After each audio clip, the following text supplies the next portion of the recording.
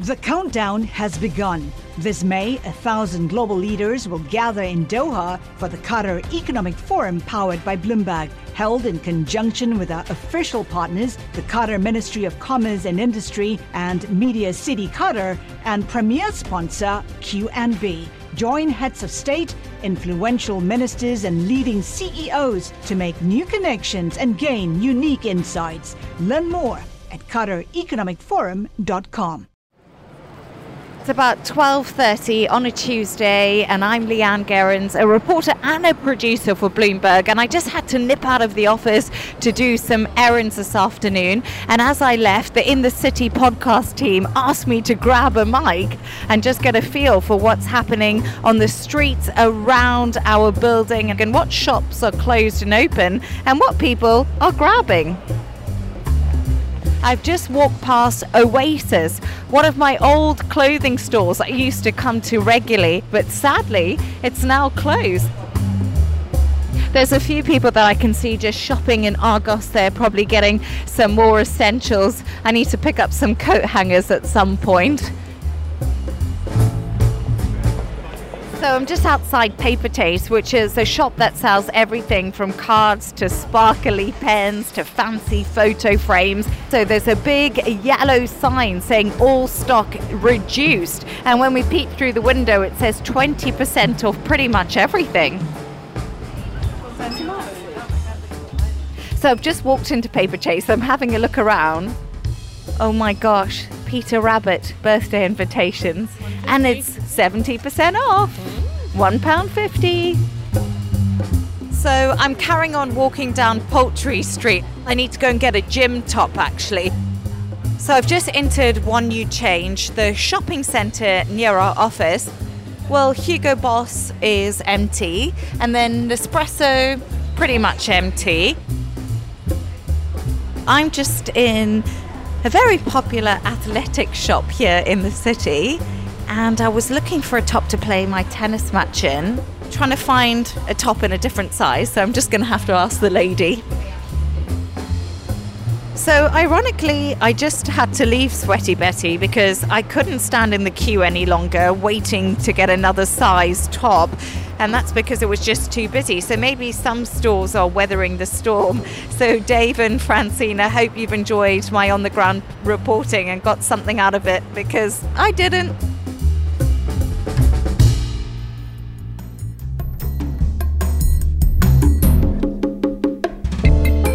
I'm David Merritt. And I'm Francine Lacqua. And this is In the City, Bloomberg's podcast connecting you to the stories and the voices at the heart of the City of London. Now this week we talk shopping and distress. It's not an easy time, is it, Francine, on the British High Street? I mean, you walk around here outside, there are empty shops. They've been empty since the pandemic, but no one's taking the space. It's not just here, it's all over London.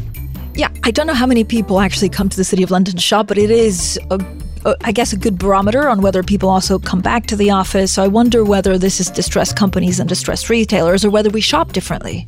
Selfridges have got that huge neon sign outside saying, what does it say? We've got to reinvent how, change the way we shop. And yeah, there's a lot of footfall down Oxford Street, but there's still those empty stores, those big flagship buildings like Debenhams, like House of Fraser, that no one wants to take over. And it's all about the economy with, of course, this cost of living crisis, higher interest rates, the highest since 2007, and inflation hitting a lot of consumers that maybe would have, not thought twice about buying 2 or 3 coats. Exactly. And it just feels like it's possibly worse here than anywhere in the world. We know the economic headwinds are everywhere, but, we've had the report about the British economy faring worse than all the G7 this year. And companies are in distress. We've got a new newsletter out. That's exciting. This is a new Bloomberg newsletter, which everyone needs to subscribe to. The Brink. The Brink. And it's called that because this is what companies are facing, right? There's a big debt cliff that everyone's looking at. And who's going to be the next company, the big high street name to fail? That's what everyone's talking about. The Brink, it kind of fills me with dread. So to unpack all of this, we're joined in the podcast studio by our UK retail reporter, Katie Linzell, and Julia Morpurgo, European credit and high yield and distressed reporter. So thank you both for joining us. So Katie, how bad is it? Well, it depends which part of retail you look at, but it's not looking very comfortable, let's put it that way. So many retailers are hoping that over the course of this year, things will get better. Inflation will start to ease off a bit. But really, we're seeing it's pretty tough. And for example, if you look at the online-only fast fashion retailers, they had a very bumpy performance over Christmas. Of course, they were also faced by postal strikes, so that made it much harder to get items out to customers. ASOS, for example, if we take them as an example, they are looking at a loss for the first half and promising a lot in their second half performance, and they have debt coming due next year. So, there are many names we can look at that it's a bit painful at the moment. I mean, we spoke before Christmas, didn't we, about what the outlook might be, and the numbers are kind of in now. Is it across the board? Has it been a bad season for the retailers in Britain? So volumes did actually fall at Christmas. It was only a minor fall, but still that's something that a lot of people are looking at, because when you look at the sales figures, a lot of retailers are coming through and saying sales have grown. The supermarkets in many cases are saying we had record sales in the approach to Christmas. But this is inflation that's pumping up sales figures. We're paying more for getting less at the moment. So I think it is looking very tough. And Christmas was a bit better than many observers expected. But at the same time, we've seen a lot of consumers leaning on debt. They're using buy now, pay later to make some of those purchases. It's not the most comfortable position to be in going into 2023. Julia, how is this translating into the health of these companies? Are we seeing, heightened levels of distress when we look at the debt that a lot of these companies have got?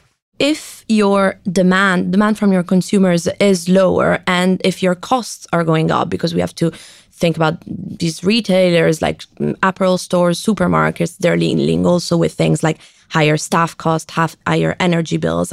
So you've got like a combination that leads to them generating fewer profits and fewer cash to just pay interest on their debt. And that's particularly an issue when companies have a heavy debt structure, which is what a lot of these retailers, especially in the UK, have built over the last years. Supermarkets that are loaded up with billions and billions of debt. Like, as soon as you start generating a bit less cash, it becomes a problem to keep servicing these heavy debt structures. But Julia, what are they focusing on? So are they just trying to preserve market share at the moment? Or are we finding ourselves that because of the leverage in the past and interest rates going higher, there's just retailers that are going to go bust because they can't afford it? I think the focus is on, just staying afloat in terms of operations and retaining the market share they have, but also on the debt side is really trying to lower the debt structure if they can. A lot of them are doing asset sales, for instance. It's not exactly a retailer, but one company that comes to mind is Stonegate Pub. Bloomberg reported that they're selling over 1,000 pubs. The thing that they're trying to do mostly is really trying to refinance their debt if maturities are approaching, but that's increasingly challenging and increasingly costly. And as a debt investor, you want to be selective when it comes to which credit you're going to be investing in. So you look at the retail sector and think, oh, well, maybe this is not for me. I'm going to go with something that's less consumer exposed because we are in a high inflation, recessionary environment. So a lot of them are not able to access capital markets like they used to be. And therefore, they have to seek emergency funding. And that's and if they find it, because if they don't find it, it's probably going to head for insolvency. We've seen many of them unable to meet their maturities and having to start talks with creditors. One example is Matalan, the discount retailer. They just got taken over by funds because they were not able to refinance their bonds that were due in January, and they were not able to sell the company because no one was offering enough for it. Sounds like a pretty bleak situation. People are not able to refinance this debt. You mentioned the word recession. We're in a recessionary environment, you said. I mean, historically, a recession means disaster for the high street, right? For retailers. Is that what many of them are experiencing now, Katie? Are we deep in recession in Britain? Well, we've seen plenty of insolvencies lately, right? I think it was this week that Paperchase came to light. And yes, but one is boarded up. One not boarded up. Yeah, but it's got the closing down signs. Yeah, so Tesco has stepped in to buy Paperchase, but that means the brand, that means the IP. That does not mean the stores or the employees. And how many stores is that? That's Well, it's hundreds, it's many, it's hundreds. And also late last year, we saw Jules go into insolvency, Made.com. Both of those were bought by Next. But again, this is not the case of stores being kept or loads of jobs being kept. So there are some opportunities for the big retailers who are playing the game correctly. Next and also Frasers, Mike Ashley's Empire, they're doing quite a lot of buying. But, in the UK in recent years, we've seen quite a few retailers go under. And I think we're in that pattern, it's not disappeared. The retailers have really struggled to survive during the pandemic. And now we've got cost of living. It's a pretty painful double whammy. I mean, no retailer is created equal. So is it the bad retailers? Like, is it the retailers where people don't shop that go bust? Or could it be a healthy retailer that just can't get upfront of, some of the financing that they need to deal with? I think it's definitely the healthy ones and with a healthy capital structure are going to be able to weather the storm. It's more a matter of really how levered your capital structure is and what's really your appeal to consumers in this time, We're seeing a lot of mid-range retailers being squeezed, for instance, and those are probably, if combined with a lot of debt, are going to be the ones that struggle the most. In the grocer space, the names that everyone is looking at are Asda and Morrisons, which are kind of in the mid-range when it comes to which consumer base they target. They are losing clients to supermarkets like Aldi and Lidl because people are trying to shop a bit cheaper. And both Asda and Morrisons have billions of debt that were loaded on them as they were the object of leverage buyouts at a time when valuations were so high. Now it looks like their value and the market share that they have is going down, and they have these, billions of debt that they need to service. So investors are particularly concerned about those type of names in the middle, I would say. So all of those deals that were done, so leveraging up these companies that happened for years and years with very low interest rates. Obviously, the Bank of England put up rates to 4%. There's possibly more to come until those have peaked. Who's feeling the pain from all of this? Which investors are really hurting? What is going to be the fallout from these deals not being able to be refinanced? I mean, definitely, if you are a junk debt investor that has piled money into these deals, you are worried about seeing the bond prices moving down, and you're worried about not being able to refinance.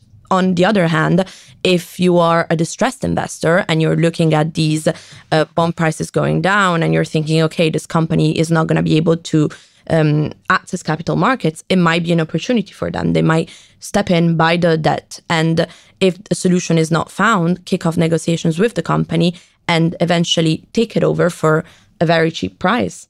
So there's opportunities here for investors with the right appetites. Exactly. You need to be able to digest a lot of risk, I guess. How's luxury doing? It's been a huge growth sector, but I mean, they need the Chinese.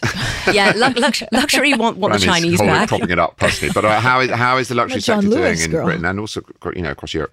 Luxury is broadly doing much better. I mean, we should be looking at sort of the luxury and the budget end of retail as being the sort of strong performers. Then either pole, basically, yes. Sort of very cheap or luxury. Yes, and so people, they're still buying their luxury handbags. I mean, we should remember there are those who aren't so touched by the cost of living crisis, right? And they can keep buying. But yeah, generally the picture with luxury in the UK is that we want the Chinese visitors back. And we want the sort of VAT-free shopping. Right? They're coming. Yes, but I think that's not until a bit later in the year. I think it's a bit early to say that right now. But yeah, I was speaking to Harrods recently, for example, and they are very much looking forward to this later in the year. So Katie, who's the squeeze middle? Like, where's John Lewis? John Lewis, I mean, they're in a bit of a rocky position, right, as a department store with still so many stores across the UK. And I mean, they didn't actually have to report on their Christmas performance, so we'll wait and see. John Lewis do sort of lean heavily on the fact that there's this word that comes up in retail, which I don't really love, but omni-channel. So this idea that the retailer can reach you at home, in store. Of course, they have a tie-up with Waitrose for their deliveries and returns and things. So yeah, John Lewis, I think the jury is out. We will see how that goes. What could you do if your data was working for you and not against you? With Bloomberg delivering enterprise data directly to your systems, you get easy access to the details you want, optimized for higher level analysis, and financial data experts committed to helping you maximize your every move. Our data is made for more, so you can show the world what you're made of. Visit Bloomberg.com/enterprise data to learn more. Can I do a poll? Yeah. When's the last time you were in store, Dave?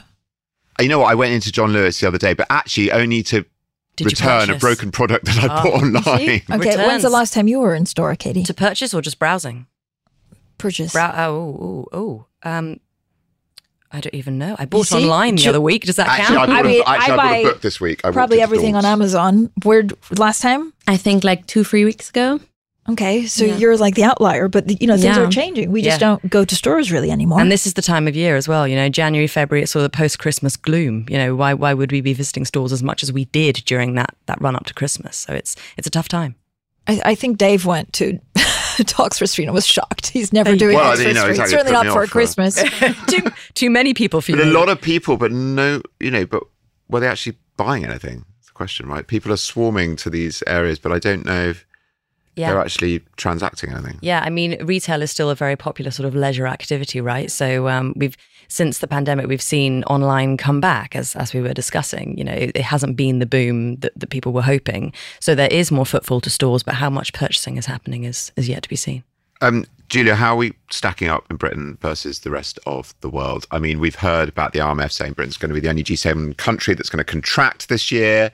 Are we in a we love talking ourselves down in Britain, don't we? Are we worse in terms of the debt situation, in terms of the forecasts for these retailers than everywhere else? Well, I have to say that it's not looking exactly good, like especially when compared to the rest of Europe. The British high street is extremely leveraged because it's a bigger sector and it's been the subject of a lot more leverage buyouts. Private equity firms have been targeting British retailers for a long time, and it's just not been the same level of transactions when it comes to the other European markets. But that means that they're more leveraged, and therefore when you start generating less cash, but you have these heavier debt structures, and I mean that's going to be more of an issue in the UK than anywhere else in Europe. The other thing is that inflation has obviously hit the UK the hardest, especially versus the Eurozone, for instance. So yes, it's not looking exactly good, but the US is in a similar situation as well. In the US, we've seen a lot of big retailers nearing the brink of bankruptcy. I mean, Bed Bath & Beyond, we're expecting it to file within days. So that's... I went into a Bed Bath & Beyond Did in New York you? the other day. Yeah. There you go. It was enormous on 6th Avenue, and that was the only person in there. What were you looking for? I was looking for a mop. It's a long story. Okay, you're but killing yes. the dream, Dave Merritt. You are killing I didn't find the one, dream. by the way. So then I walked out in a huff and ordered one on Amazon. There we go. There you go. That's- Disclaimer. Disclaimer. Katie, I guess as long as the labor market holds tight, so people will consume less, but the labor market is so tight in the UK because they can't find the staff, that you could see maybe more of a pickup in consumer spending quicker than we think. Yes, and the key thing is, jobs numbers, people keeping their jobs. So yeah, I think, for example, whenever you talk to Next, Simon Wolfson at Next, these are the things he's looking at. And if we can keep employment high in the UK, then we can keep people spending to some extent. And this year is going to be an interesting one because it should be one of transformation, right? That's what we're hearing from the inflation figures, that later in the year, we should really see purchases pick up again. So we'll see what happens. Bed Bath & Beyond, I mean, do we have any companies like this that could go under? I feel like the Brits are very much into their DIY and bathrooms. Yeah, I think in the UK, what really, the size and scope of Bed Bath & Beyond, probably the thing that comes the closest is the supermarkets, and that's what investors and the people in the credit community are really keeping their eye on at the moment. So we'll see how they weather the storm. And when you look at the debt pricing and what's happening in the markets here, where are the warning signals? It's around those are some of those bonds trading at really alarming levels now? They are. I mean, especially when it comes to the UK, we've really hit the lows in September, October, around the time when the market crisis stemmed from the mini budget really affected the British markets. Now they've recovered a little bit, but the ones that people are worried about are still trading at deeply distressed levels. I feel like everyone I know and their mother and their cousin and their second cousin removed has been to the Battersea Power Station. So are we expecting now an experience? So it's not shopping malls somewhere where you go and eat and maybe browse instead of you go to a shop with a purpose. Yeah, it's all about experience now. So as we've been discussing, we've seen so many retailers boarded up. And what retailers really want to have is some fantastic restaurants and bars and cafes right next to their store. We're also seeing, for example, retailers bringing services and experiences into store. So, for example, Gymshark, the fitness brand, opened up their new store on Regent Street not that long ago. And they have, I think it's called the Sweat Room, actually, which is quite sort of visual, but they offer fitness classes inside the store. And this is really to sort of promote the brand. What my daughter did last weekend, she had a birthday party at Westfield, not to shop, but to do roller booting with the kind of, with sort of house music. And they get them all in there. And it's packed. Yeah. It's sold out for weeks, this place. And then when you're there, you might then go into Zara or you might do something else. But that is the reason. That's the only reason to go to Westfield now. Or go to the cinema or go check out the restaurants. Yeah, it's got to be an experience with all of these items on offer, really. And so how does that change the shopping centres? Actually, I mean, how does it change? Are we going to see more shopping centres and empty high streets? Well, hopefully those sites that are vacated by the retailers will be taken by the likes of restaurants and bars. And for example, Julia, I think you were mentioning McLaren as well. We're seeing all these brands we wouldn't expect to see on our high street, Range Rover, Land Rover, whoever it might be. Tesla, I think, have a store in Brent Cross. So, it's this idea of trying to get shoppers in to check out the cars, maybe also have an experience. If you're buying a Tesla, you're not going to go to Brent Cross to buy it, are you? Or maybe you People go to Brent Cross to buy Teslas. They do? Yeah. Breaking news. Why would you not go to Brent Cross to buy a Tesla? I don't want to be mean about Brent Cross. It's just well, you want the experience. You want the latte to go with it. How does the look, Julia? I mean, the doom forecast is we get some big names going bust again. I mean, what's your sense, talking to people in the market, talking to the people trading the bonds and thinking about the refinancing of these companies? The Bank of England talked about maybe things are going to be a little bit rosier this year than they said last year. What's your sense?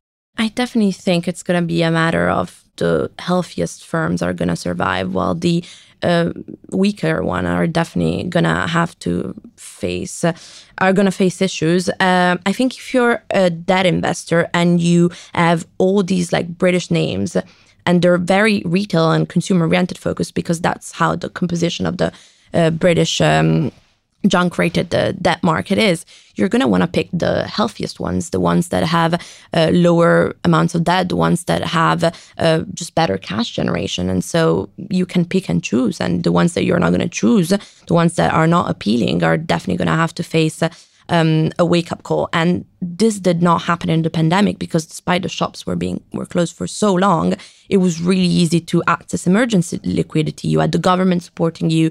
You could access, 500 million of new bonds at 3% interest rate. Now, this is definitely not a possibility anymore. One of the things that we should also sort of take into account when it comes to retail and the environment at the moment is that it's a big opportunity for these alternative lenders. So when retailers can't turn to their banks, we're seeing these guys like Bantry Bay, backed by Elliott, and Hilco. They've recently come in and been lending. Bantry was to Superdry and Hilco was to Wilko, which is a nice little rhyme. And it's an opportunity for them, right, to come in where the banks won't go. And private equity. I mean, I always feel like if you look at the famous brands that we all know on the high street, at some point they've been owned by private equity, if not now. Yeah, it's definitely a theme that we're seeing. I mean, last year it was really difficult to access financing for buyouts, but now credit markets are looking a little bit healthier for strong sponsors that are looking to buy debt. So we're expecting private equity firms to turn their attention to UK retailers again, because they can really buy them at cheaper prices now. So opportunity. There's opportunity in distress. There is. You just have to, as I said before, get ready for digesting a lot of risk and pick and choose really which ones you believe can have a healthier outlook. Thank you.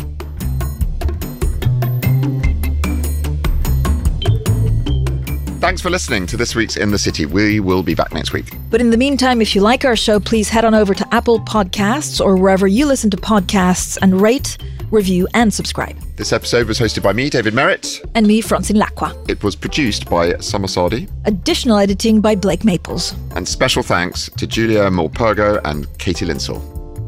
Find more stories like this one featured in our The Brink newsletter, chronicling corporate distress and turnaround stories. Sign up at bloomberg.com/newsletters or via the show notes. We have to say it a bit more dramatically. The Brink!